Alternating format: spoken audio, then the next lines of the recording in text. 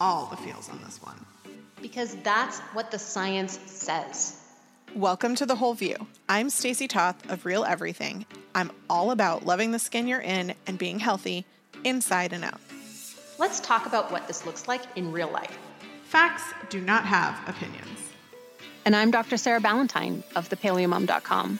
I believe that scientific literacy is the key to improving public health. Just don't let perfection be the enemy of the good. Science is true whether or not you believe in it. Self-love is really about self-respect and acceptance. Welcome back to The Whole View, episode 471, which is going to be part one of what I'm going to affectionately refer to as the Fat Shaming Sucks show, but we're going to bring real science today. I do love that we're diving in on our science-based approach as always to discuss how harm of weight discrimination and stigma negatively affects health. Not the weight itself, but the discrimination associated with it. And we have alluded to this way back, I think it was about a year ago in episode 421 when we first talked about the science of body image. And you and Sarah, you and I had talked about there was an article that we both found really eye-opening about the racist roots of fat phobia and how that just kind of steamrolled. And I know you have been doing a ton of research since. So it is the driver for today's show. I'm super excited to jump into it, both from I have many things to say. We both have many things we feel, but the science is going to lead the discussion in the very least. as is our usual. For me, when we first tackled this topic, about a year ago, I found it very eye-opening.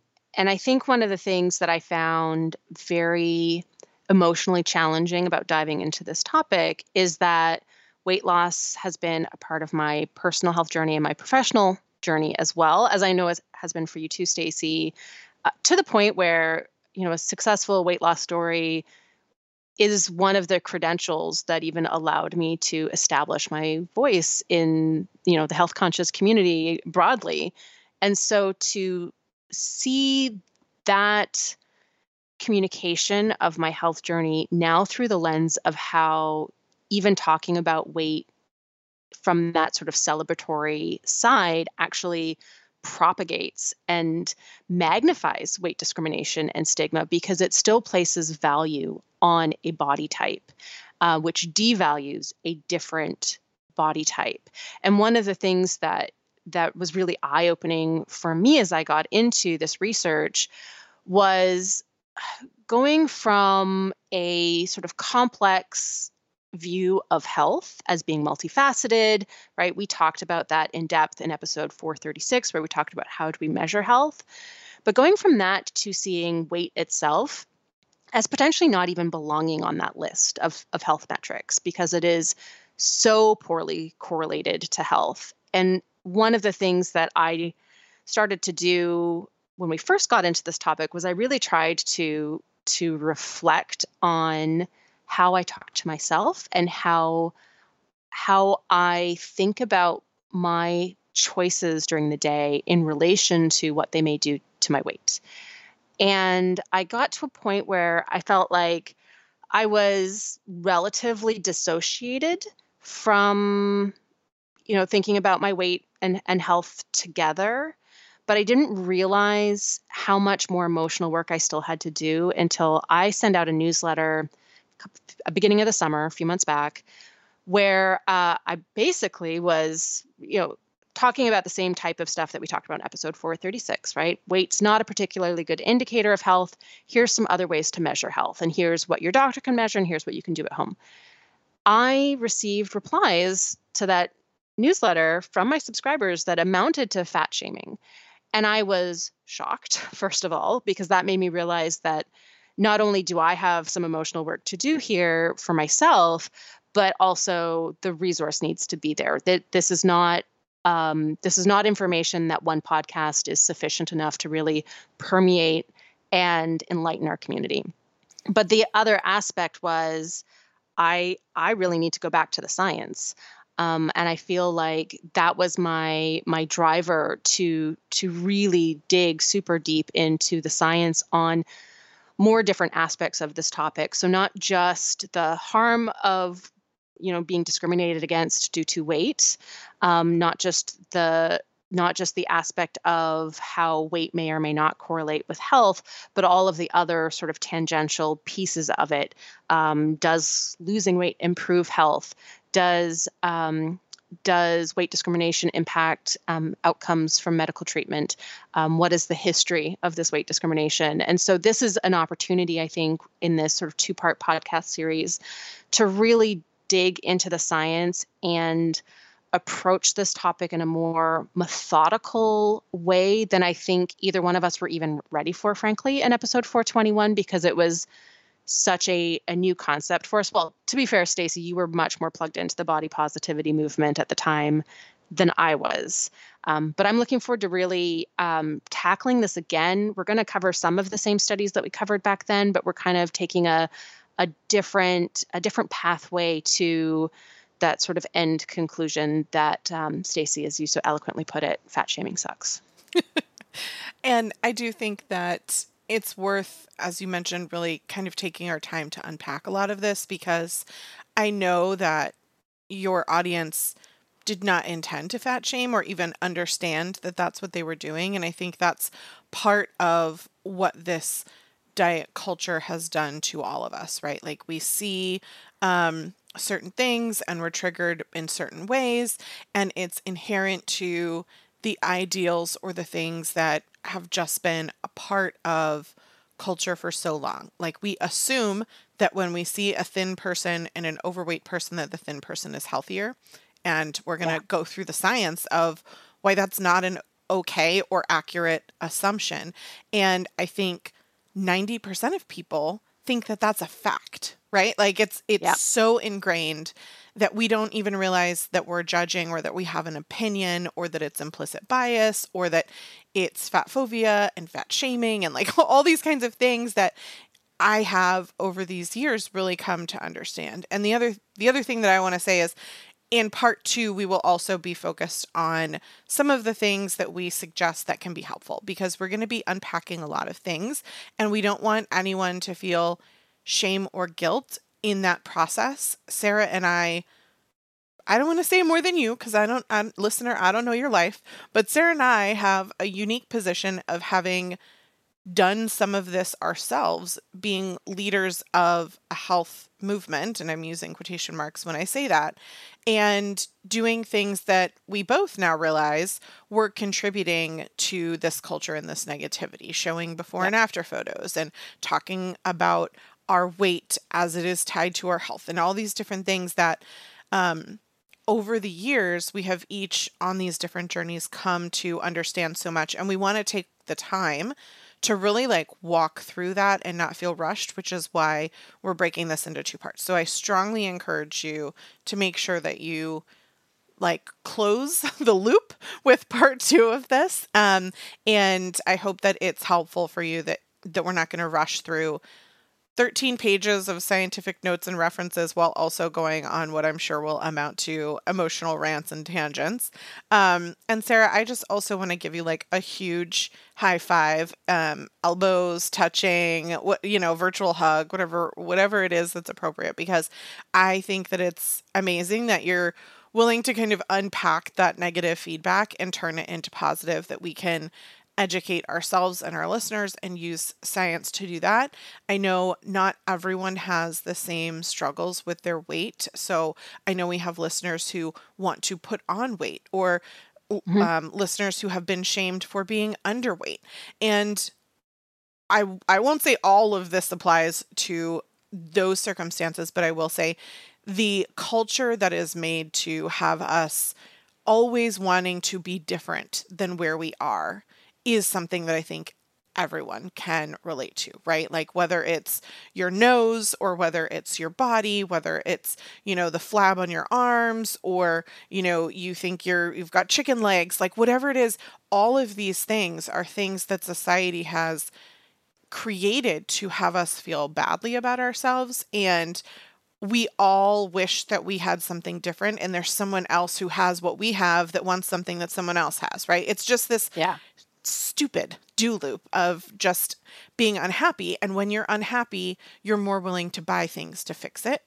And it's just a negative feedback loop, right? Like we all feed into that. So we're going to get into that, but I just want to say how much I appreciate your willingness to have looked into this. Like you said, it is something that I've been really diving in deep on for so long that I feel like I was like a fish swimming in the ocean and I didn't know that I was in water. That's your reality.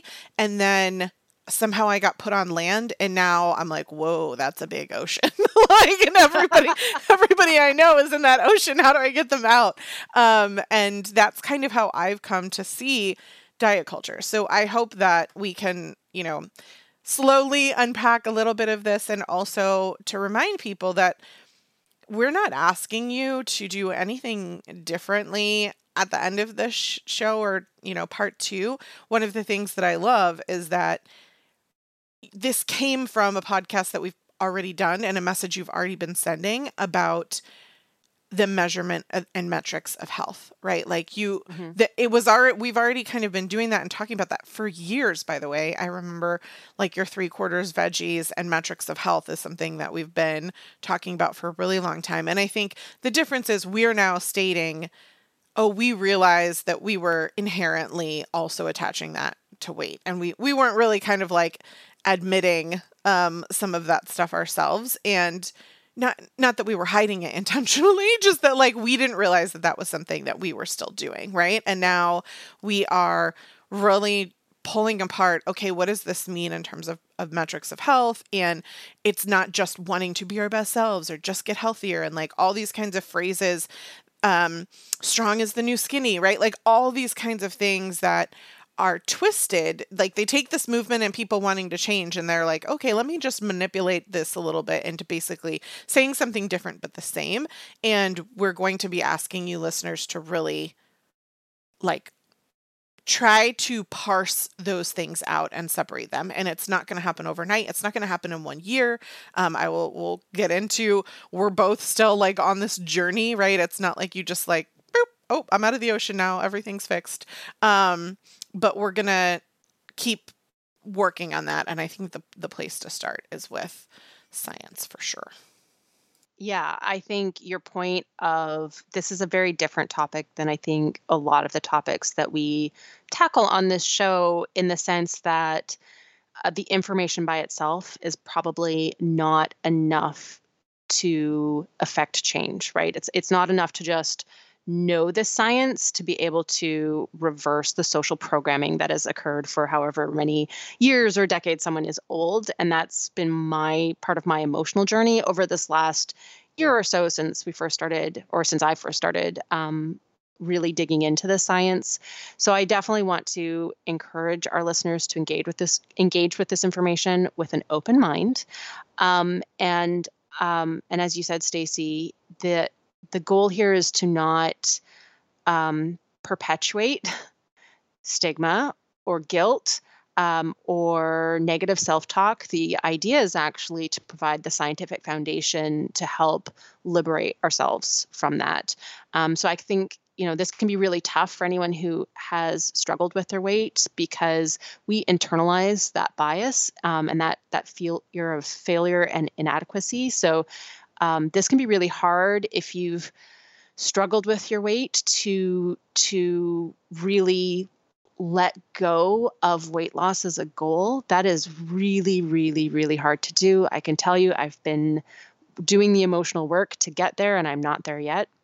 But also, I think there's the sort of other side of this coin where for those who either have never struggled with their weight or have worked really, really hard to maintain a physique that they're really happy with, it can be really challenging to let go of the privilege and esteem that comes with having that. And so I think as we get into the science, I want to acknowledge that this is not just cool information, that this is information that challenges a lot of really instinctual thinking because of how ingrained it is in society to associate weight with health, and that this is going to be a really emotionally challenging topic for a lot of people in very different ways.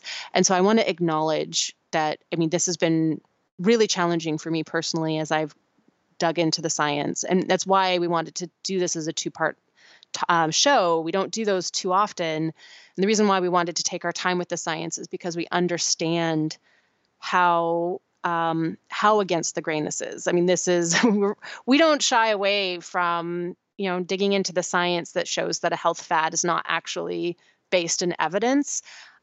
This feels even bigger than that because this is basically showing how harmful diet culture is, period. And so, again, I just want to encourage our listeners to take a breath. This might be one that you want to pause and come back to and kind of take in bits and pieces, because I don't know what information is going to be triggering for what person at what time. But I think this is potentially going to be an emotional topic to get into. And I think it's important to acknowledge that. Yeah, I'm glad you pointed that out. I think it's been a while for me, so it's also as much as I can add a different perception or knowledge that I've gained, it's also harder to relate to what it was like to kind of first unearth all of this emotionally. So we are excited to bring you along with us and want to remind you that Sarah also has a really in-depth article on her blog that if you're kind of wrestling with this and waiting for part 2 and you want to dive in deeper, we're of course going to put in all the scientific references and show notes, but you can also go even deeper into the blog post, Can You Really Be Healthy at Any Size, on paleomom.com. And with that, are you ready to jump in? I'm absolutely ready. Okay.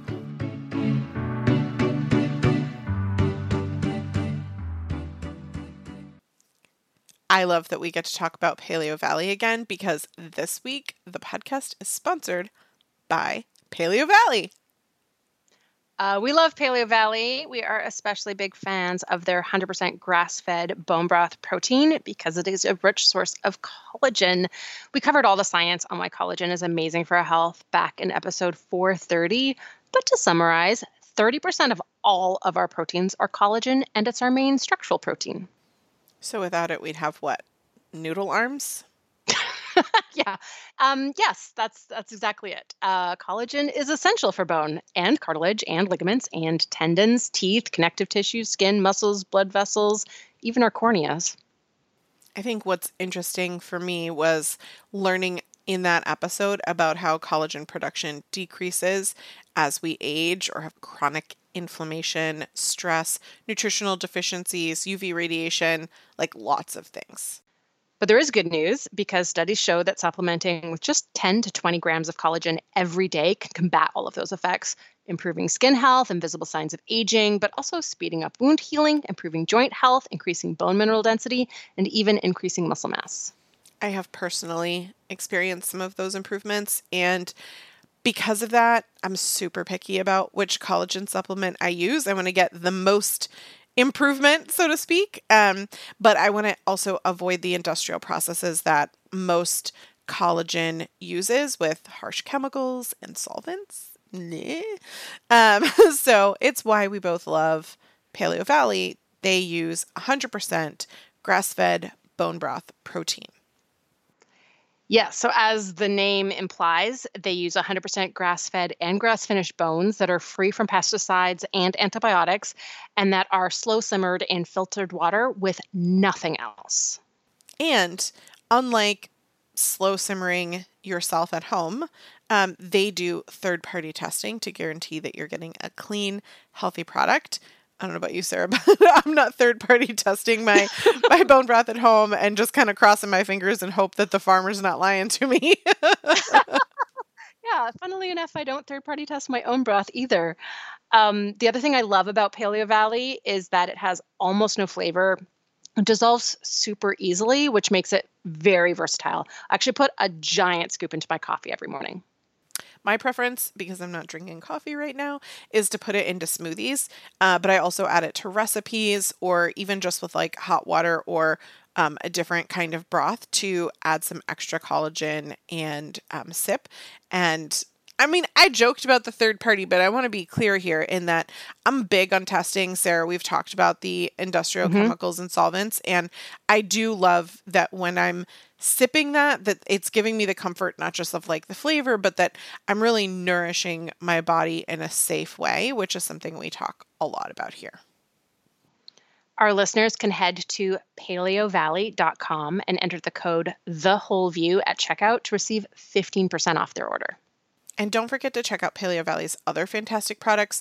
We love their grass-fed organ complex, their Hmm. food-based essential C complex, and their fermented meat sticks are one of my boys' favorites. And 2 AIP flavors.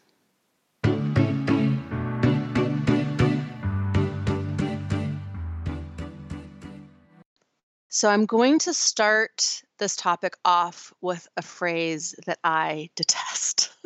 And that phrase is, are you ready for it, Stacey? Correlation does not equal causation. Ugh, it's like almost as bad as everything in moderation. It really is. Those are like the two most triggering phrases for me because they're typically used to dismiss evidence, right? So correlation does not equal causation. We often find that being used by people who are basically dismissing epidemiological studies, even when you look at the field of research as a whole and see that that correlation in those studies are supported by mechanistic studies to back them up. So typically, that phrase is used to cherry pick studies. But in this particular case, when we're looking at what would be considered obesity research, it's 100% true. So many chronic diseases are associated with obesity. And I think that's sort of well understood, probably by our listeners. Those chronic diseases include heart disease, type 2 diabetes, non alcoholic fatty liver disease, even some forms of cancer. But there's actually a really broad collection of important studies from the last 25 to 30 years that have revealed that overweight and obesity themselves are not the risk factor increasing the chances of having one of those obesity associated diseases, but instead, the obesity is a symptom. It's a symptom of maybe an underlying health challenge like chronic stress or gut dysbiosis or hypothyroidism or insulin resistance. And it is that underlying health challenge that is actually causing the increased risk of these other chronic illnesses. Or obesity can be an indicator of poor health related behaviors like a sedentary lifestyle or poor diet quality, in which case it is the poor health related behaviors that are actually the thing that are driving the increased incidence of chronic diseases. And so that is an actually really different way to look at weight than how I think most of us have been taught. And so we are going to get into all of the different studies and the different ways that this is looked at and measured, coming from sort of different angles in order to make the case for overweight and obesity themselves to not be the problem, but rather the underlying conditions. So we can see obesity as a symptom rather than a health problem in its own right. And also the weight discrimination that comes with being obese in our current society that values very thin and often underweight bodies more than what would be medically considered obese. And we'll talk about where the definitions are also probably not great. I think the interesting thing for me on this is, and it like triggers direct memories that I've had of going to the doctors Hmm. and hearing, well, if you lost the weight, then this, right? But like the weight is a symptom of something else. And I mean, I've talked about how, gosh, I think it was like 2 years ago at this point, I was having some really serious health issues. And went to a doctor and was told that it was something in my intestines and digestive kind of related. And I remember reaching out to you and saying, does this sound right to you? And you were like, Stacey, this is something that comes from eating fast food all the time. You're like, this doesn't seem right. I don't remember what the name of that was, but do you remember? It was non-alcoholic fatty liver disease. No, they were it was telling you had a fatty liver, wasn't it? Yeah, that was also something from like years ago. But then this one in particular was something in the intestines, and it was like like popules or something like in the Polyps? something, I don't know. Anyway, Yeah. not that, but what it ended up being was that I was dehydrated because I'd started water aerobics, and the chlorine, like you and I ended up doing the research because I'd gone to the ER and they gave me an IV, and I like almost immediately started feeling better. And so then I was talking to the doctor, that ER doctor, after I started feeling better from the IV, was like, oh, well, then he started to ask me some dehydration questions and exercise. I, to that point, had seen multiple doctors, and no one at all had asked me about my physical activity. Not a single person assumed that I was moving my body. The people assumed that I was like eating a bunch of junk food, and that's what the problem was. And that's what we're kind of getting into here, right? And we're going to get into the discrimination of how medical professionals and many others are not incorporating some of the science we're going to go into today, and how that negatively affects people from not getting proper health diagnosis. Because I mean, the fact that I was simply dehydrated and nobody even asked me if I was exercising. And for me, I didn't know that going into a pool would be dehydrating. And you and I ended up doing the research on the chemicals and talking about it on the show. But I think that's a really good example of what we're talking about, right? Is that like you look at a fat body and you're like, oh, this person eats junk food and they don't move, and that's why they're fat. Instead of, oh, this person might have an underlying health condition that is causing them to be overweight despite the fact that they are exercising and eating healthy. And by the way, just because you're eating healthy or eating fast food doesn't mean you're going to be thin or overweight. Like, I know plenty of thin people who love fast food, and I know plenty of overweight people who eat vegetables all the time. You know, like, it's just, those are the assumptions and the correlations that we're all making in our head that we really have to challenge ourselves to say, nope, I don't know that. And even if it's true, it's not my business. You know, so all right, just want to share a little bit of personal, because I think it's helpful if you know something that's happened to someone that you might be able to relate to, and the fact that this doctor, who was also the same doctor who didn't believe that I had a gluten issue and figured out that my white blood cell count was a cause of gluten. So I don't know why I was still seeing that doctor, and I'm not seeing him anymore. But this is part of the problem that we're going to get into, is like, I just avoid going to the doctor because I don't like hearing negative things and being talked down to and hearing wrong assumptions. And that is part of the absolute problem. So why don't you get into the science on that? Yeah. So let's, as much as there's like so much to unpack there, and we'll get to all of the different little bits. I know our listeners are like, oh, I want to know more about that and about that and about that. We've got science to back up all of that experience, Stacey. I want to start with the very simple assumption that overweight and obese are unhealthy and that thin is healthy. Because what the science shows is that we actually can't conflate those things. We can't actually draw a straight line between somebody's weight and someone's health.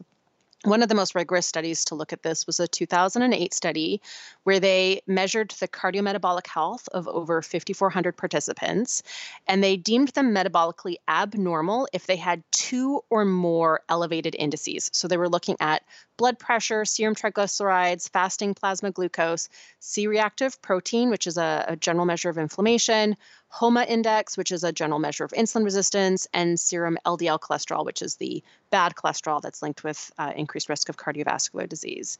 And then they separated those people by BMI. So BMI, of course, is not a perfect measure of somebody's weight. There's the classic example of the bodybuilder who has a super lean body type, who has the same elevated BMI as somebody who, doesn't get off the couch and eats 8,000 calories a day and is where their body composition is a high percentage of body fat, right? So that's the classic example. But BMI is a very useful tool in these types of studies because on average, when you're looking at large groups of people, that bodybuilder is going to be the exception. So when you look at the average in that group, it's going to be representative of the average body composition that goes with that BMI. So in this study, they looked at overweight individuals. So that's a BMI between 25 and 30. And a little over half of them were perfectly metabolically healthy. Among the obese individuals, about a third were perfectly metabolically healthy. And among normal weight individuals, about a quarter were metabolically abnormal. I mean, just there by itself, it shows that we cannot make the assumption that overweight and obese are unhealthy if that large of a percentage in those categories are cardiometabolically healthy. And also, there's a quarter of thin people who are metabolically abnormal who maybe don't know it, who maybe aren't getting the medical care to identify those risk factors because it's assumed that they're healthy. So this type of assumption leads to bias that is a disservice to everyone, right? So it means that people who are metabolically healthy are potentially experiencing weight discrimination, potentially not getting the type of medical care that is necessary for a health condition because it's being blamed on being overweight. And people who are thin are potentially not getting appropriate preventative medical care because the assumption is made that they're healthy, and so these things are not being investigated further. The study went further to evaluate risk factors other than weight that were linked with poor cardiometabolic health. And actually, it was really interesting because among the normal weight individuals, they showed that being older, male, or physically inactive increased risk of metabolic abnormalities. But there were more risk factors for overweight and obese people. So in that group, being middle-aged or older, being male, having a race or ethnicity other than non-Hispanic Black, as well as imbibing 2 alcoholic beverages per day or more, smoking that included current smokers or ever smokers, and having a sedentary lifestyle and or a high waist circumference, each independently increased the risk of having metabolic abnormalities. But what was really fascinating was between both groups, physical activity was the most protective for no matter what your weight. So normal weight and overweight and obese individuals. And they actually were able to striate by physical activity. They measured that, something called metabolic equivalent tasks, which is basically a measurement of like how many calories we burn relative to our body weight during a day. And they showed that those people who had 280 metabolic equivalent tasks per day or more had the lowest risk of metabolic abnormalities. And that equates to walking about 1.5 hours per day at 3 miles per hour. So that's kind of how the level of activity that was associated with the healthiest people in this study. So I want to stick a pin in that because physical activity is definitely going to be thematic, because one of the things that we see as we dive into these studies, spoiler alert, is that what ends up being the really important correlate with health is not weight, it's health behaviors. So physical activity being one of the most important things for cardiometabolic health just keeps coming up over and over and over again as the actual important thing. And that knowledge goes back more than 20 years. The first study to really dig into that in depth was a 1999 prospective study. It included over 25,000 men, and they looked at how BMI correlated with mortality from cardiovascular disease, as well as all-cause mortality. All-cause mortality is a very good general indicator of health and longevity over a 10-year follow-up. So it's just a huge amount of data. And what they found was when they just did the simple, we're just going to put people into these 3 BMI categories, right? Normal weight, overweight, and obese. And we're just going to look at how many people die from cardiovascular disease or die from anything over that 10 years. And what they showed with that very simplistic view is that certainly, obese people had a higher chance of dying from cardiovascular disease, about 2.5 times higher, about a 2 times higher risk of dying from any cause, compared to normal weight people. But then they also found that the obese and overweight individuals were also much more likely to have sedentary lifestyles. Again, looking at obesity as a symptom, not a cause. And so when they striated based on physical fitness, a very different picture of the actual risks for mortality emerged. So looking just at cardiovascular disease, unfit people had a way higher risk of cardiovascular disease compared to fit. So if you compared fit normal weight men, unfit normal weight men had over a 3 times higher risk of dying from cardiovascular disease. That's all in the normal weight category. Overweight unfit men had a 4.5 times higher risk, and obese unfit men had a 5 times higher risk from dying from cardiovascular disease specifically. But fitness was incredibly protective. So overweight fit men only had a 1.5 times higher risk of dying from cardiovascular disease, and obese fit men had a 1.6 times higher risk. And that increase in mortality risk from cardiovascular disease, when you look at all-cause mortality, it looks even more impressive, because when you looked at all-cause mortality, unfit men had about a double, 2.2 times higher risk compared to fit normal weight men. Overweight had a 2.5 times risk, unfit overweight men, and obese unfit men had a 3.1 times higher risk. But fit, overweight, and obese men only had a 1.1 times higher risk compared to fit normal weight men. So that's almost the same, right? It's about a 10% increase. And the implication there, right? The reason why it's so much lower, it's so much closer to equal across the board, no matter what the weight is that even though there was a slight increase in cardiovascular disease risk, it means there was protection in some other forms of mortality. Often in studies that do this analysis, you kind of see a give and take between cancer mortality and cardiovascular disease mortality, although this study did not explore other causes of mortality other than cardiovascular disease. But as they did their statistical analysis, which also corrected for all kinds of other factors, basically what they showed was that fitness was not only an independent predictor of mortality across the board, independent of body mass index, but that actually it was by far the most important factor, the only risk factor, when they kind of looked at everything else, the only other risk factor that was more important than fitness was previously diagnosed cardiovascular disease, which makes a ton of sense. And so what this study really shows is that it's really important to not just look at weight, but to look at health behaviors, right? And weight may be a symptom of, right? So the overweight and obese people in this study were more likely to be sedentary, but certainly by no means were they all sedentary, right? So we're again trying to get away from that assumption that being overweight means that you have poor health-related behaviors, because there's other things that can be driving weight gain, even in the case where health-related behaviors are good. And certainly, as the previous study showed, it's also just being overweight by itself, if your health-related behaviors are good ones, doesn't mean that you're unhealthy.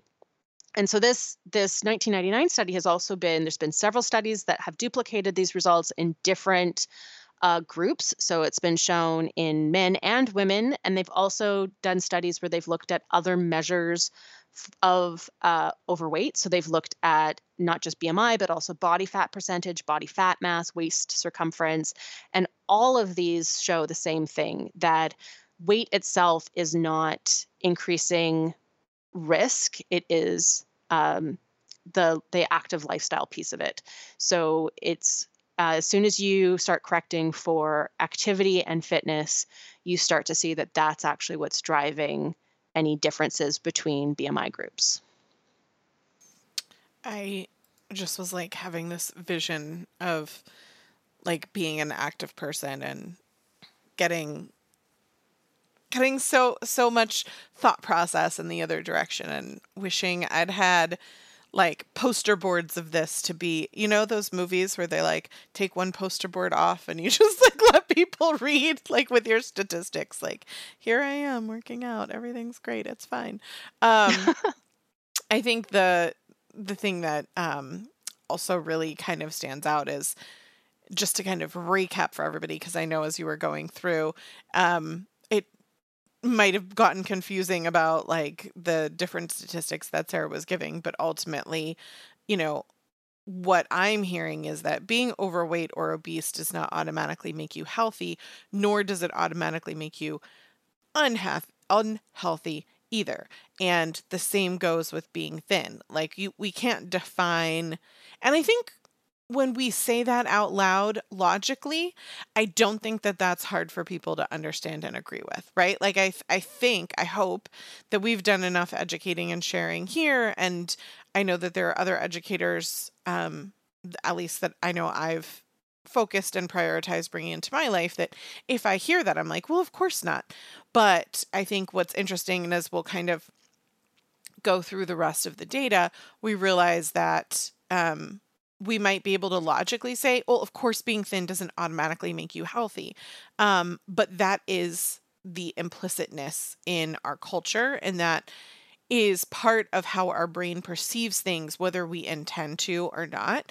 And so making those assumptions of health based on someone's body weight really does everyone that disservice and propels the weight stigma and all the detriments that we've, you know, that you heard me talk about my own personal experience, and how fails to identify risk factors for, I know we're using the term normal weight people. I don't like that term either, but you know, we're using the terms of these studies.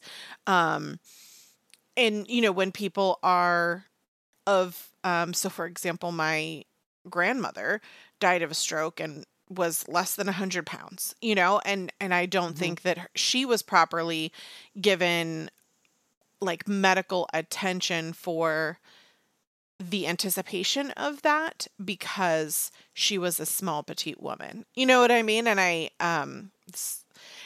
think there's a lot of instances like that that just, it kind of breaks my heart to think through what this science could do, if it were in the hands of the right people and we could change the social dynamic. And one of the ways that I mean, I obviously can't control medical professionals, although I do think that, you know, leaving reviews and getting a right medical professional for you is important. There are resources that you can use to find good ones and all that kind of stuff. We've shared before. We actually had a show on doctors versus functional medical professionals, and nutritional therapists and that kind of stuff that might be helpful to go back to. But one of the things that I personally do to try to like break that stigma is ask myself, if I saw a thin person doing this behavior, would I feel the same way about it if I saw an overweight person doing this behavior?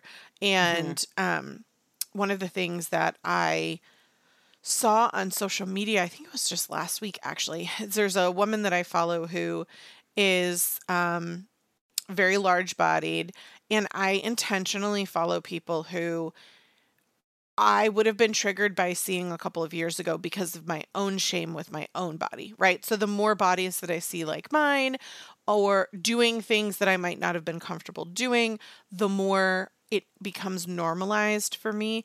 And I think that's necessary for all people, all ages, all ethnicities, like all those things, right? Like we need representation. And this woman challenges our ideals of appropriateness intentionally. She's an educator, and she made this post of herself eating a donut, eating this like giant piece of pizza, laying in bed. And immediately upon seeing the photo, I thought to myself, oh, she shouldn't do that. And, you know, I used the should word. And it took me a moment to kind of like catch myself and read the caption, which was like, if you felt a certain way about seeing these images of me, would you feel the same way if you saw a thin woman doing these things? And it was totally jarring for me to know that like I've been on this journey and following so many educators and even spoken on panels and things myself right here on the show. And yet I had that thought myself, right? But I will say I'm learning to pull that apart. And so I think if we continue to ask ourselves, all of us, and encourage others to, would you feel that same way if a thin person were doing that thing? Like, why are we judging?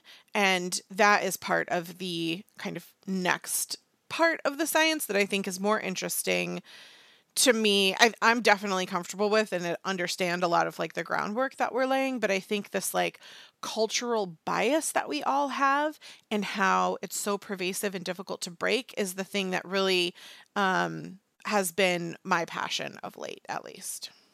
I think what's so harmful about this bias as well, while we're kind of here before we get into the next study with lots of numbers, is that that bias is internalized, right? So it's not just that we experience it from other people, is that we believe it. And then the other piece of it that I think is also so insidious is that weight stigma and bias and discrimination doesn't have to be framed negatively, right? So it doesn't have to be, oh, you should lose weight, right? It doesn't have to be that person who's just being a jerk about it. It can be well-meaning. It can be supportive. It can even be positive, right? So just um, think about complimenting someone. Oh, you look so great. Have you lost weight? Right? That's such a lovely, positive thing to say. But what's actually communicated emotionally underneath that is you have more value now that you are lighter. And if that person struggles to continue to lose weight, gain some of that weight back, we're definitely going to talk about yo yo dieting today, then that person internalizes, I had more value when I was lighter, and I have less value now that I am not maintaining that. And it's also, as you alluded to earlier, Stacey, we seem to equate overweight and obesity, or even the yo-yo, right? Even the gaining some weight back, as somehow a personal failing, somehow a lack of willpower, like lack of strength, that it was somehow it's laziness. It's, in fact, 120-ish years ago, as sort of the origins of fat shaming, and the origins are, prior to basically the early 20th century, being overweight was associated with prosperity.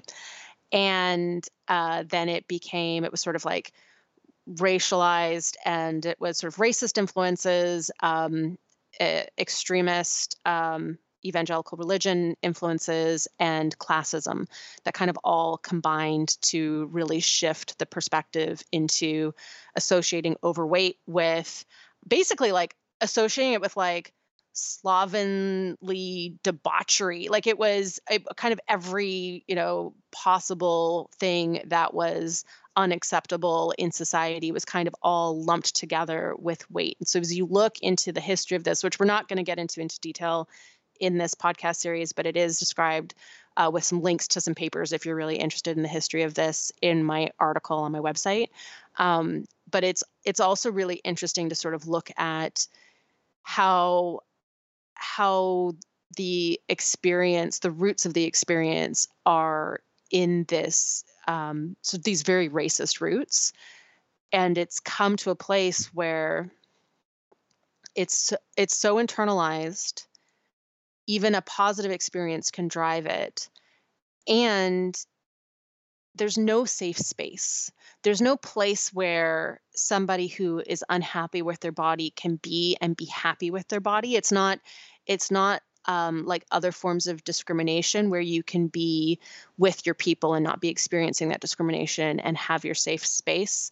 And so because it's so internalized, and there's so many opportunities in the day to self-discriminate and apply weight bias to ourselves. Every time we eat, every time we make a health-related choice, we can be applying this bias to our own self-talk. And that's why it is so pervasive. And we're actually, in the second part of this series, going to be talking about some of the studies showing that the harm of weight discrimination is additive on other forms of discrimination, which are also, I don't want to minimize those because they're also very harmful to health.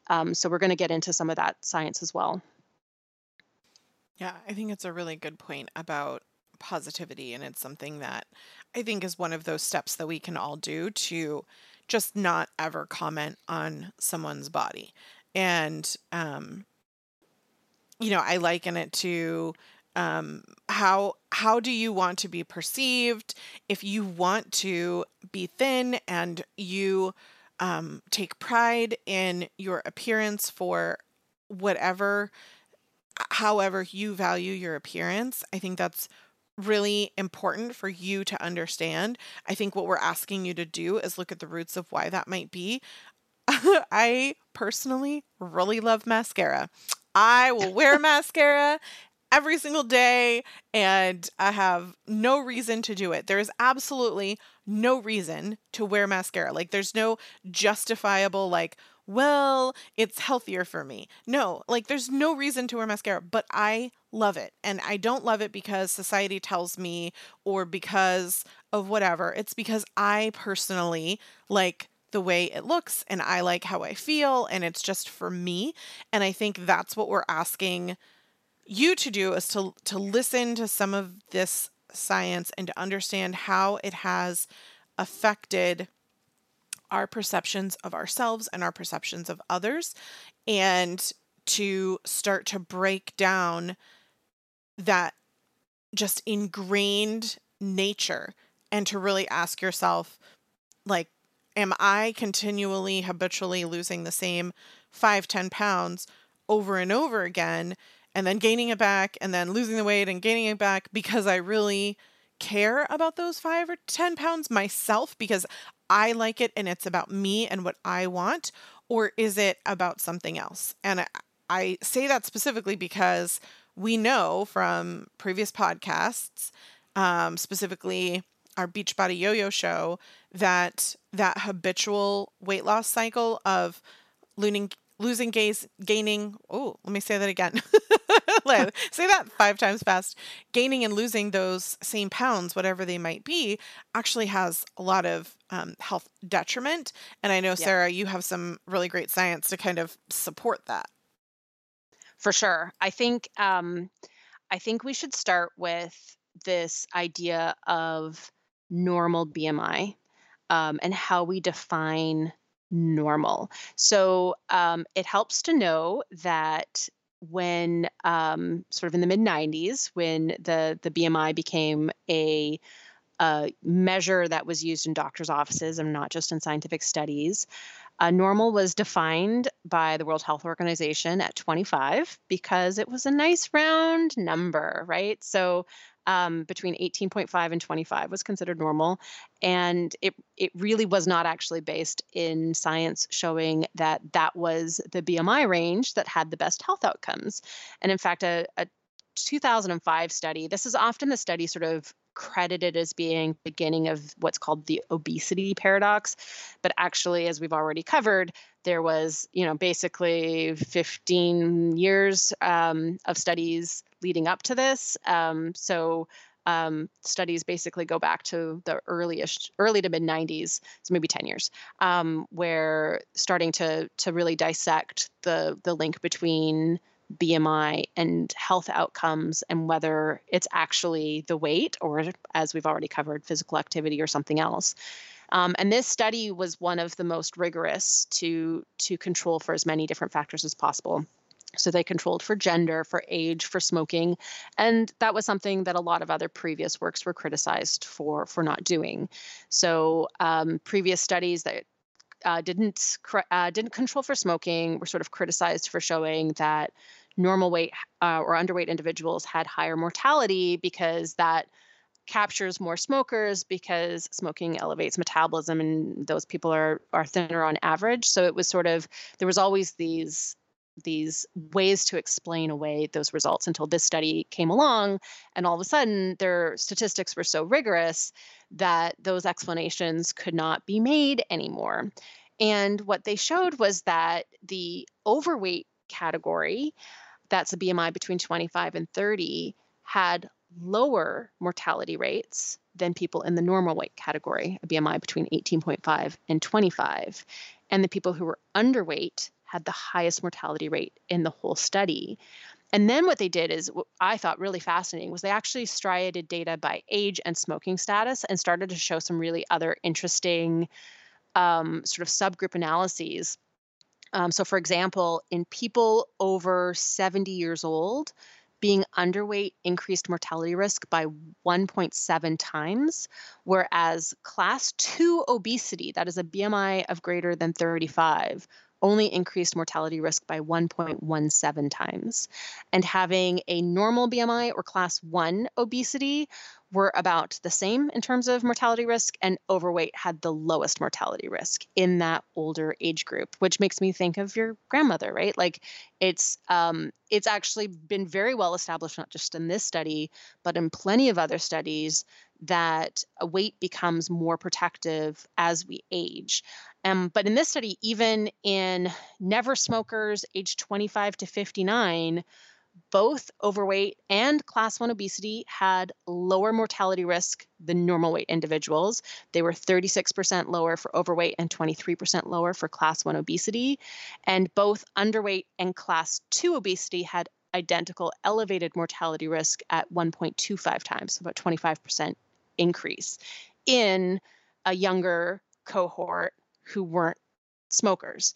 So again, I think this study starts to challenge even the idea of how we're defining overweight and obesity and normal weight, and defining what the goal even would be if we were able to point to a correlation between weight and health.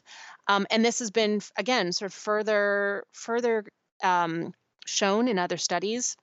There was a 2013 meta-analysis of 97 studies that included 2.88 million individuals, which is like just a crazy huge data set. And it's ironic because the study was published the same year that the American Medical Association pathologized obesity and made obesity a weight diagnosis against, I might add, the advice of the committee who was studying it. So the committee said, no, obesity should not be a diagnosis, and they did it anyways. There's a lot of really interesting politics behind that decision. Again, that's covered in more detail in my article if you're interested.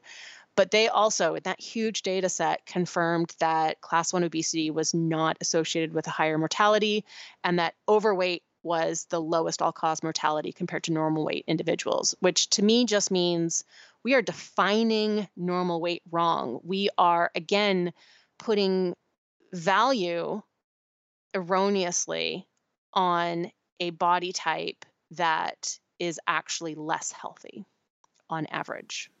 It's literally blowing my mind. And I think what excites me, however, is, have you seen, you have young teenagers in your house, so you probably have seen.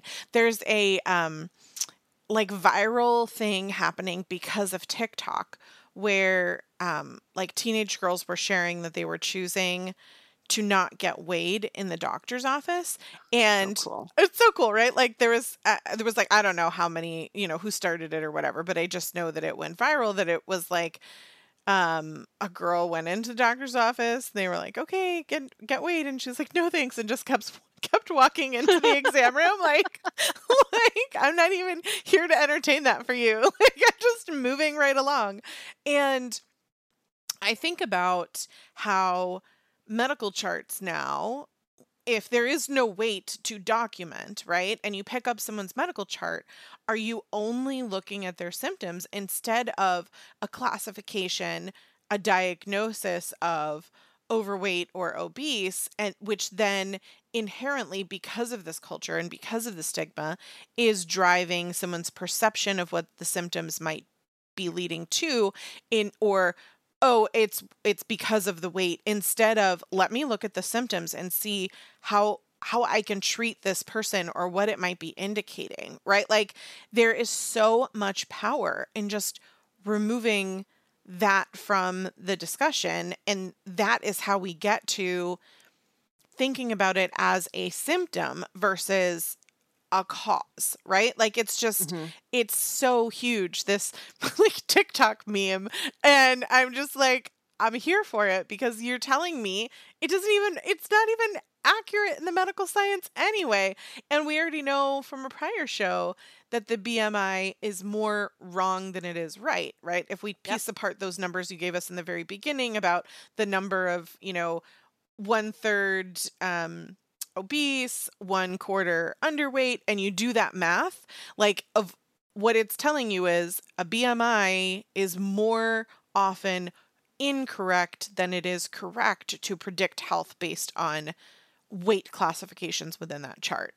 And so we know that exercise and all these things are great and we're going to, get to that, but I think this power of numbers. I'm a numbers person. I'm a super data geek. I love a good Excel spreadsheet. So for me to look at this kind of stuff, I'm just like, and the teenagers are taking it one step further and just removing this from you no longer have this data. We're going to put that over here. Now you address my symptoms. Like, how amazing is that? I love it, and I also want to share that basically I think it was the week after I had done all this research, and I was still writing up the article, "Can you really be healthy at any size?" for my website, and I had my phone call follow up with my doctor because I've only been doing phone telemedicine basically the whole pandemic. And I told him about this research, and I said, I'm not gonna want to weigh myself when I come into the office anymore. I am getting rid of my scale, and I didn't actually get rid of it. I put it in with the suitcases because I figure weighing a suitcase before traveling, assuming that I will someday want to travel again, is very useful. But it is no longer out. I no longer walk past it several times a day when I go to the bathroom. Like it's gone, and that's the first time I have since I moved out of my house, that I have not had a scale looking at me every single day. And I told him I'm not interested in weighing myself anymore. We track lots of other things related to my health that are actually informative. And he was like, "Okay, cool. Send me that article when you're finished." And I just want to encourage people. Now, I am very, very fortunate to have a functional medicine doctor who is super in tune with science, and he's really, really amazing to work with. And I have a really good, long established relationship with him because we've worked. He's been my doctor for 8 years or something like that. So I am definitely. I recognize how fortunate I am to have such a great doctor. But it's worthwhile having a conversation, I think, because we also see, medical discrimination is very problematic. And I think, having this conversation, I want to talk about my health in other ways. I want to talk about my blood pressure and my serum lipids and my C-reactive protein and I want to talk about my symptoms. I want to talk about my energy levels and my GI tract, right? There's so many other things that are actually more informative for health. I want to talk about how successful I am living an active lifestyle and how many servings of vegetables I'm eating every day. All of those things are more important. One of the things that I really want to emphasize as we're digging into the science, and I know this next topic is going to be really, really hard for people to hear.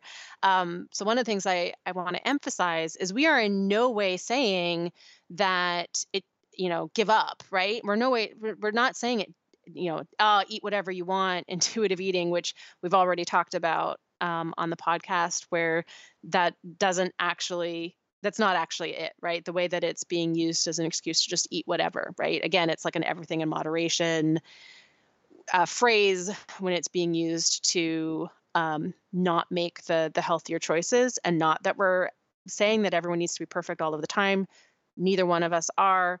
But what we're actually emphasizing here with this research is that the diet and lifestyle are actually the most important thing.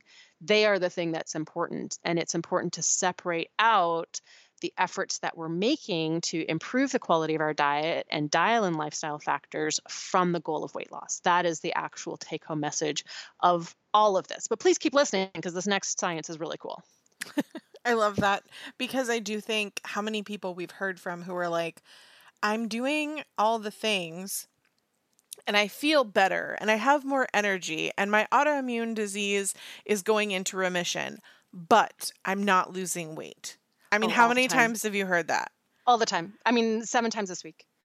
And so, I mean, it's such a good example of, well, I don't hear for me, I'm like, I don't hear, you just told me you're improving your health. Like, okay. All right. So let's move on. Let's dive into the science a little bit about that. And I know I'm here for this. I'm ready for it. And I trust that our listeners are as well.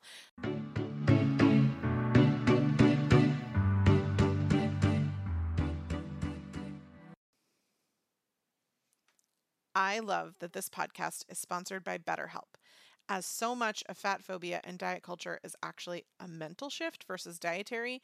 And as someone with a history of disordered eating, therapy was critical to my healing.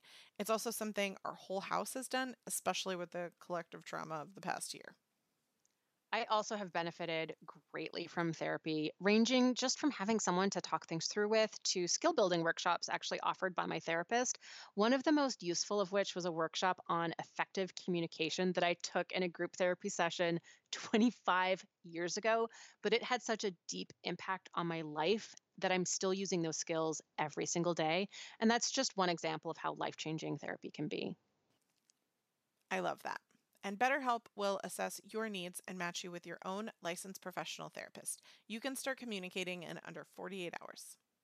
It's important to emphasize that BetterHelp is not a crisis line and it's not self help either. It is professional therapy done securely online. There's a broad range of expertise available, which might not be available to you locally, and the service is available for clients worldwide. One of the challenges we had in person was finding people available and taking new clients, which, when you're feeling down, can really be a barrier to entry, and BetterHelp makes that such a breeze. One of the many things that I think is awesome about BetterHelp is that you can log into your account anytime and send a message to your therapist.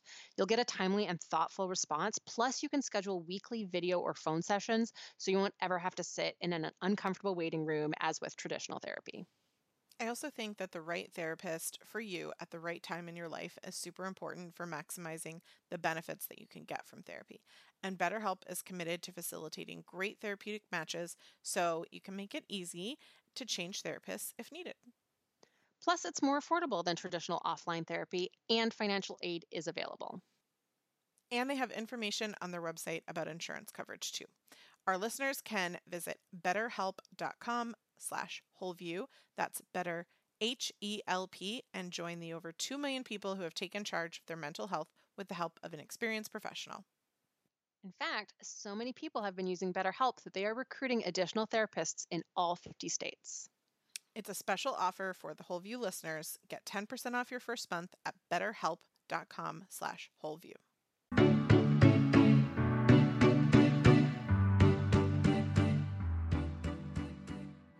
This was the line that I actually read in a review article that shocked me the most as I was doing this research. And then I went and read every single citation inside that section in the review article, and then went and read the citations in each one of those papers. Like, it opened this huge can of worms for me personally, and I know it will for a lot of our listeners.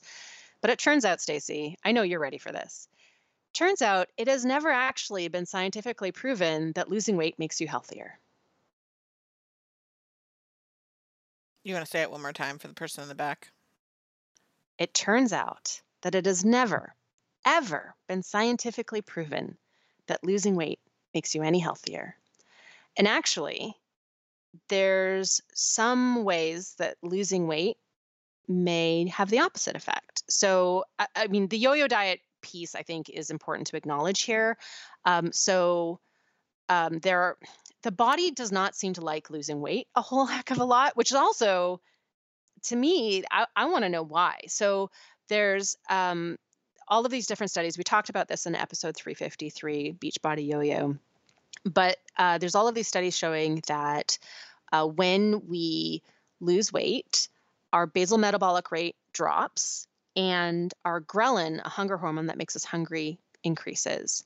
And those things together mean the more weight we lose, the hungrier we are, and also the fewer calories we're burning. So the body is essentially fighting us losing weight, and it effectively means we need more and more willpower to maintain a bigger and bigger caloric deficit. And this was, of course, shown the most extremely in the Biggest Loser contestants and all of the studies that were published on them. But the other piece of this is that the body fights basically against that weight loss, which tends to drive yo-yo dieting. So studies have shown that only less than a quarter, basically like 23% of people maintain weight loss within 5 years of losing weight. 77% of people who lose weight gain it all back again within 5 years. Wow, And that's not just some of the weight, that's all the weight? that's all of the weight. Wow. Yeah. So 23% maintain some of the weight loss, up to all of it, right? So the body really fights against that losing weight. And what happens when we go through that cycle of losing weight, gaining it back, losing weight, gaining it back, even if you're cycling down, right, and you're a little bit lighter with every cycle, although it's much more common to cycle up, so you're a little bit heavier with every cycle. What happens is during the weight loss phase of that yo-yo, the body loses some muscle mass as well as fat. And then in the weight regain piece of the yo-yo, fat is regained more easily than muscle. So the body composition is shifting to a less and less lean mass with each cycle of the yo-yo. So just that change in body composition increases risk for type 2 diabetes, cardiovascular disease, and non-alcoholic fatty liver disease more than the association with obesity. So if that person were to maintain an obese weight, their risk of those chronic health conditions, again, obesity, thinking of obesity as a symptom here and not thinking of it as the driver, but their risk is actually lower than if they yo-yo back and forth, even if the yo-yo is slowly moving, inching downwards. And so that's one piece of weight loss doesn't make you healthier. It's the piece of the body really fighting against it, and body composition changing not for the better with every single cycle of the yo-yo. But going all the way back to the 90s, there have been a couple of studies that have looked at, again, sort of all-cause mortality and looked at people who have intentionally lost weight versus those who haven't, and how that affects all-cause mortality. And there's no theme across the board. How that affects your risk for mortality is related to health conditions. So a 1995 study in women aged 40 to 64 who had never smoked and had no pre-existing condition, those women who intentionally lost around 20 pounds or a little bit less had an increased mortality rate during the follow-up period. So the healthy women who lost a little bit of weight had higher mortality rate. But in that same study, women with obesity-related health conditions, again, that's the medical terminology, so that means things like diabetes. If they lost some weight, they did have a reduction in all-cause mortality.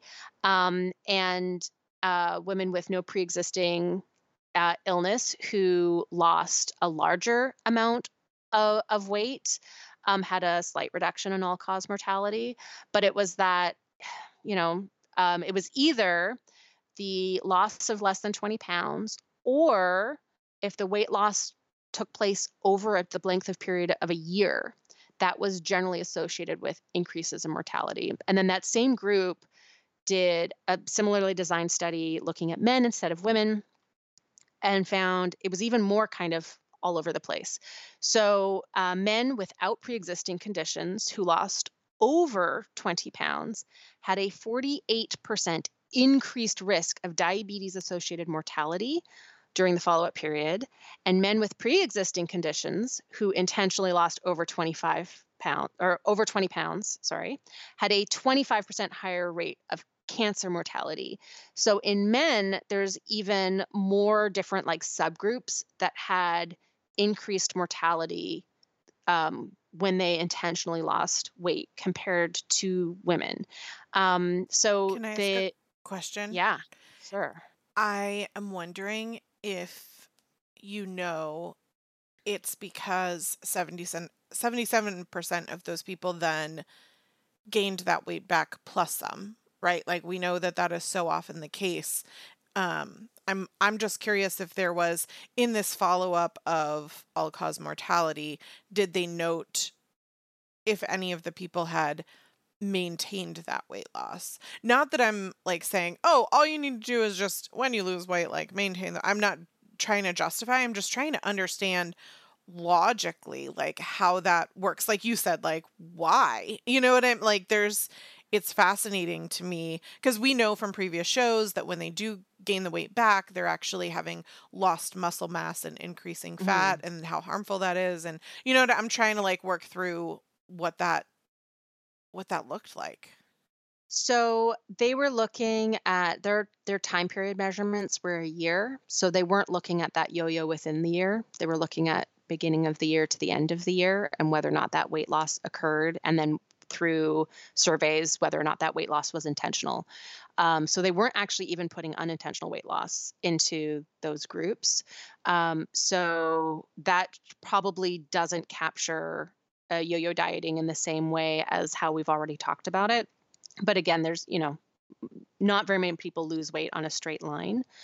I think this signal is coming from not the harm of yo-yo dieting, but the protective nature of being having an overweight BMI. And again, this was not striated by BMI, which is also really interesting. But it's a showing that. So I think it's helpful to say that type 2 diabetics generally in both studies in both men and women had the biggest decreases in mortality with intentional weight loss. And it was people with no pre-existing conditions that tended to see worse outcomes with weight loss, which really shows that it's complex and that there's plenty of studies showing that in type 2 diabetics, losing weight can help to regulate insulin a little bit better. Also, regulating insulin a little bit better can help to lose weight. So, chicken and egg effect right there. But I think that what we're really seeing um, is that it's not whether or not that weight is protective versus harmful is context dependent. And then also a piece of this is the traditional way that people lose weight is with caloric restriction. So it also shows that caloric restriction typically also means nutrient restriction, just because most people are not choosing super nutrient dense foods and most people are not upping the nutrient density of their food choices when they're reducing their portion sizes. Yeah, that's a good point. And so it's capturing, I think, a really complex system. I think the most important takeaway here is that if losing weight was protective, if losing weight improved health, we would see even a small signal across the board, right? No matter what your starting point was, that losing weight would make you healthier. You'd even expect to see that losing more weight improved health even more. And that's not what the study is showing. It's showing that whether or not intentional weight loss improves health outcomes is completely dependent on the pre-existing conditions, and so it's not. There's no theme, right? There's no strong evidence that weight loss is beneficial. There is, oh, it's beneficial for these people and harmful for these people, and it makes it even murkier waters because it I don't know how a doctor who had read those studies could walk away and want to recommend to their overweight patients that they lose weight, because these studies show that that isn't the right recommendation. The right recommendation, again, is to focus on health-related behaviors. And what's interesting to me is these studies are not new. We're looking at studies from the 1900s. Sorry, I couldn't. You make it sound like 150 years old. That's how Wesley refers to it, and it cracks me up. And it happens to be Cole's 16th birthday. I've got my 40th birthday next week, so I'm feeling a little old, and I'm referring to things as like ye olden days of the 1900s. But my point is, like, these studies are available to medical professionals. The problem is once they're done and out of school, and we know that it takes a really long time for the medical literature to make its way into the education curriculum after a study is done. And even then, unless doctors are going back to school, which they're not, right? They might have some like updated specific training and courses they take, but it's not like they're having to go back and retake and relearn. And dietary and nutrition is actually such a small part of the education for medical professionals that like this information they don't have, even though it's totally available and has been out there for over 20 years. It's just it's incredible to me because I think about how much better people's lives could be health-wise if medical professionals didn't just have this information but acted on it. Do you like it's just I have many things to say, but I will let you continue because I interrupted. Yeah, I wanna just give medical professionals a little bit of a break here because this science is, for example, right, the expert panel that was recommending to the American Medical Association whether or not to pathologize obesity said no, like the science does not support pathologizing obesity. And there was so much pressure to do so, right? This was also at the time of the Surgeon General's war on obesity from the mid 90s, which actually has helped drive weight I discrimination. was There's going to been say, studies yeah, showing that weight a good discrimination job that did. increased. Hmm. Yeah, weight discrimination increased as a result. And that's important to sort of stick a pin in that because next week we're going to dive into how harmful weight discrimination actually is. But I do want to say that also there's a huge body of scientific literature that also starts on the assumption that obesity directly increases the risk of obesity associated diseases and doesn't acknowledge this body of scientific literature. So even how a doctor might be navigating the literature, depending on what they're looking for. It, it's what where this needs to be. This needs to be in World Health Organization guidelines because they're. This is where all of the special interests that have been involved in all of the policy decisions around obesity becomes, really disconcerting because as much as I don't think that special interest funding automatically makes something biased, in this case, you can really see, policies being made that go against what the science actually showed, and then you can see the funding from the diet industry, and so it really becomes a little bit harder to say that there wasn't some undue influence there. But really, I think that the challenge here is that the communication. It's not, we don't expect a doctor to just be able to spend the type of time that I spend in PubMed reading papers. That is not an amount of time that a doctor who treats patients has in their life to be able to like dig into the science and then read the references and read the cited by and go down these like tangents in order to really understand this one little piece of it. That is something that I'm privileged to have the time to be able to do when I tackle a topic like this. But what's needed is the sort of independent scientific commissions to be able to review this data and come up with policy decisions for example, this could be influencing USDA guidelines. It could be influencing treatment guidelines for medical professionals. That piece of the communication is what is needed because it is, again, even you can see the effect of weight discrimination, weight stigma, even in how a lot of obesity research is, how the actual studies are designed. And so it takes these really, I Like think, the implicit bias is built into the measurement is codes, built right? into the measurements. Yeah. Yes. So it takes these types of studies, and we're going to get into next week some really cool studies in terms of their design to be able to get at this topic specifically. And it really takes studies to be able to separate out what is the impact of weight versus lifestyle and what is the impact of weight versus the experience of weight discrimination.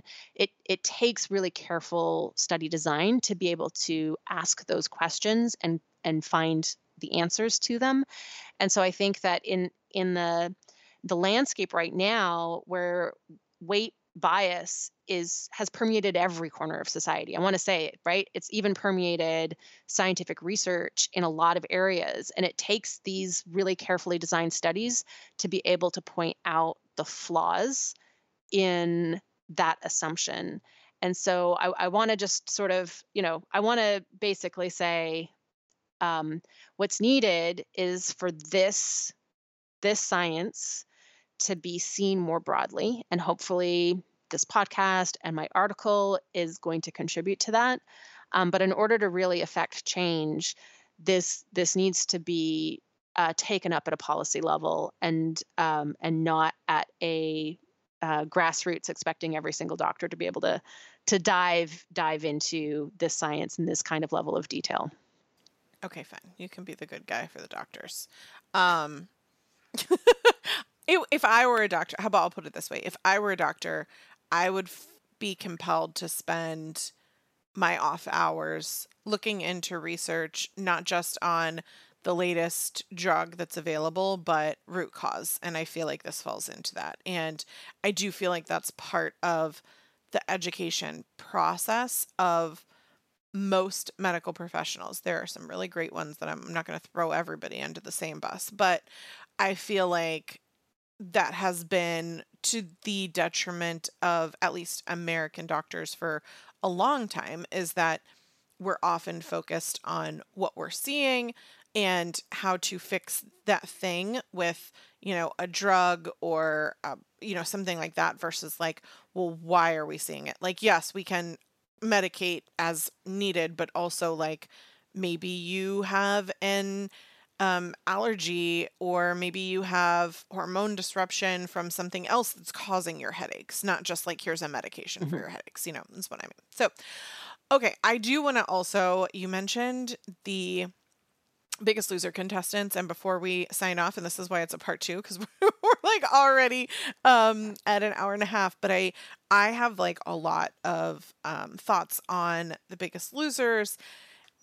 Quotation marks. They're not losers. Like, first of all, that title is horrible, and it really is. I never thought of it that way, but just when you said it, I was like, wait a minute. No. The whole show is designed to shame people, and that's part of what we're going to get into next week. But as you mentioned, from some of these studies, we're looking at these candidates in a way that we might not otherwise have. And I think what's interesting is we know for a fact that the vast majority of these people, I don't know what the statistics is, but I'm very confident it's like over 90% of the people gain all the weight back. And then they have all this like emotional trauma from the experience that they had, and they have long-term negative health effects from that boomerang of extreme weight loss to extreme weight gain on their bodies. And what's interesting is that when these people are interviewed and they talk about the difficulty, they don't talk about the diet as the problem. Most of the people are able to replicate what they were eating before. The problem is their lifestyle. The problem is they talk about how they had to go back to real life. They had to go back to the stress of everyday living, having a job, difficulties with family and friends. What you talked about, Sarah, all of the value that is now placed on them, not just with their family and friends, but also in society, now associating all this positivity with their weight, and how, they were completely shamed, and, they changed their clothes halfway through the clothes show to make them more attractive. Like, they give them spandex and, a different shirt and different kinds of things. That is with full intention. And we glorify these kinds of shows and these kinds of behaviors. And it is part of what ingrains in us is like, oh, they're better people after they lost weight. It's never mind the fact that they were throwing up, never mind the fact that they are going to the doctor's office talking about, health concerns, never mind the fact that they're, having a difficult time living in the real world and having mental health concerns. Like, they're better people after. And I think this is one of those examples that I ask for people to really like give thought to. If this is a show that you've seen before, or even if you haven't seen, maybe watch an episode and try to think about it from a different lens. Think about what it would be like to be that obese person and what message is being sent from the perspective of the value that you have as an individual and your overall well-being. And I use that with quotation marks because we know that the science shows that losing that weight does not make you healthier. And knowing that everybody that came before you as a Biggest Loser regains the weight later, like there's just so much to unpack with these contestants that we can learn from because it's on such a grand scale. It's easier to kind of like pick apart some of those things and then apply it to your own life and how you treat losing weight to yourself, to your loved ones. Do you value someone that you love a little bit more because you want them to be healthy? And I'm using my finger air quotes. You can't see it. I'm hand talking all over the place over here, right? Like, is that a message that you're sending to yourself that you just want them to be healthier and therefore that's why you want them to lose weight? Now, with some of this information that Sarah's provided, are you able to challenge yourself with that? These are the really hard parts of applying the science that Sarah's sharing and making a change in your life that is that difficult emotional journey that will bring tears and uncomfortableness as you work through it. If you are feeling that, that is a good thing. That means that you're challenging this status quo that has led to, I mean, I would argue that this war on obesity and all of this kind of stuff is worse for us than the hyper palatable foods that are also being subsidized by our government at the very same time to, you know what I mean? To like contribute to this perfect storm of badness. I don't know how else to put it, but it's heartbreaking when I feel like I'm on the edge of the land now, looking at the ocean and watching the hurricane come in and just being like, stop, everybody get out. Like it's bad. It's so bad. I'm so glad you came back to your ocean analogy. I do want to know how you're breathing on land right now, because this is the That's part the that thing. breaks my brain. I know that's part of what makes that analogy so great is I have to keep getting back into the ocean to breathe. Aha, got I it. have to keep eating. Like you can't just abandon the diet culture. Like if I could, I would just walk away from food. Like that's the easiest solution is just like I'm just not going to think about it anymore. But we don't have that option. It's terrible. I got to keep going back into the ocean to breathe. Now the analogy just makes 100% perfect sense. I was missing that one little piece. Yeah, I think for me that has been the hardest part of this is also going from attempting to change my self-talk, right? Change how I link health behaviors with weight loss and try to dissociate those.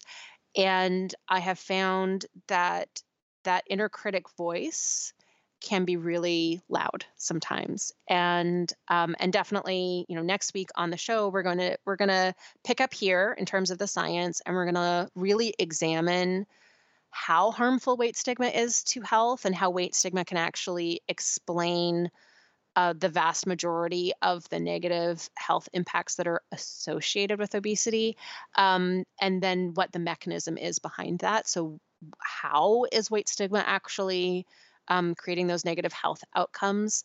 But then I think it's also going to be really helpful to wrap up next week with sharing more of our personal experiences and sort of where we are in this health journey, because I think this piece of dissecting our own implicit biases and knowing, making that transition from feeling like a contributor to diet culture, even though it was sort of unwitting, to really trying to challenge diet culture. This is the most base assumption of diet culture is that you would be healthier if you lost weight. And to dive into the science that actually completely undermines that base assumption, I think is really, really important. So we're going to share some of the strategies that we have found helpful for the emotional part of this journey, because I think it is just so hard to re-examine and to deprogram something that is so deeply ingrained from from the time we're aware of the people around us. I have these memories of my mom counting points, right? Like those experiences go so far back because it's been now, 120 years of this stigma perpetuating. And so we're at a point where it's generational memory. And so unpacking that, I think it takes each of us as individuals to really find our points of um, change within ourselves. So where we can sort of shift that mindset, but then also having those conversations around us to help enlighten our friends and family who are still on that hamster wheel of terribleness. Yeah, and I think as much as you might step off the hamster wheel, sometimes you get on it. I find myself having those moments. It's just it's a 100%. constant, reminder. Um, and if you feel like you want more on this, Sarah and I will be hopping over to patreon.com/the whole view, where every single week we dive in and have a second podcast episode and share what we really think. And it is not PG. So I hope that you can join us. This would be a great one to pop over for, and also give you access to the live Q&A that we did last week. When you join, you get access to everything beforehand, and it's only $5 a month, and it's a great way to support us. So thank you for all of you. If you've made it to the end of the show, we will be back next week with part 2 to dive into the rest, and I promise it's gonna be good. And please have patience with us to get there. And thank you for being awesome members of our community, being open to learning and making it through to the end. Thanks for listening, and we'll be back next week. We love providing the Whole View podcast for you as a free resource. You can support the show by using the links and codes we share in our podcast. And we love to read your reviews and chats wherever you listen. And don't forget to share our podcast with your friends and family. Speaking of chat, did you know that you can get exclusive behind-the-scenes content on Patreon? When you support us with your Patreon membership, you get access to live Q&As and weekly bonus audio. But they're not for kids' ears because our bonus content is explicit. You can also stay in touch with us via our social media channels. I'm at Real Everything Blog. And I'm at The Paleo Mom. And we've got more great resources on our websites and in our newsletters.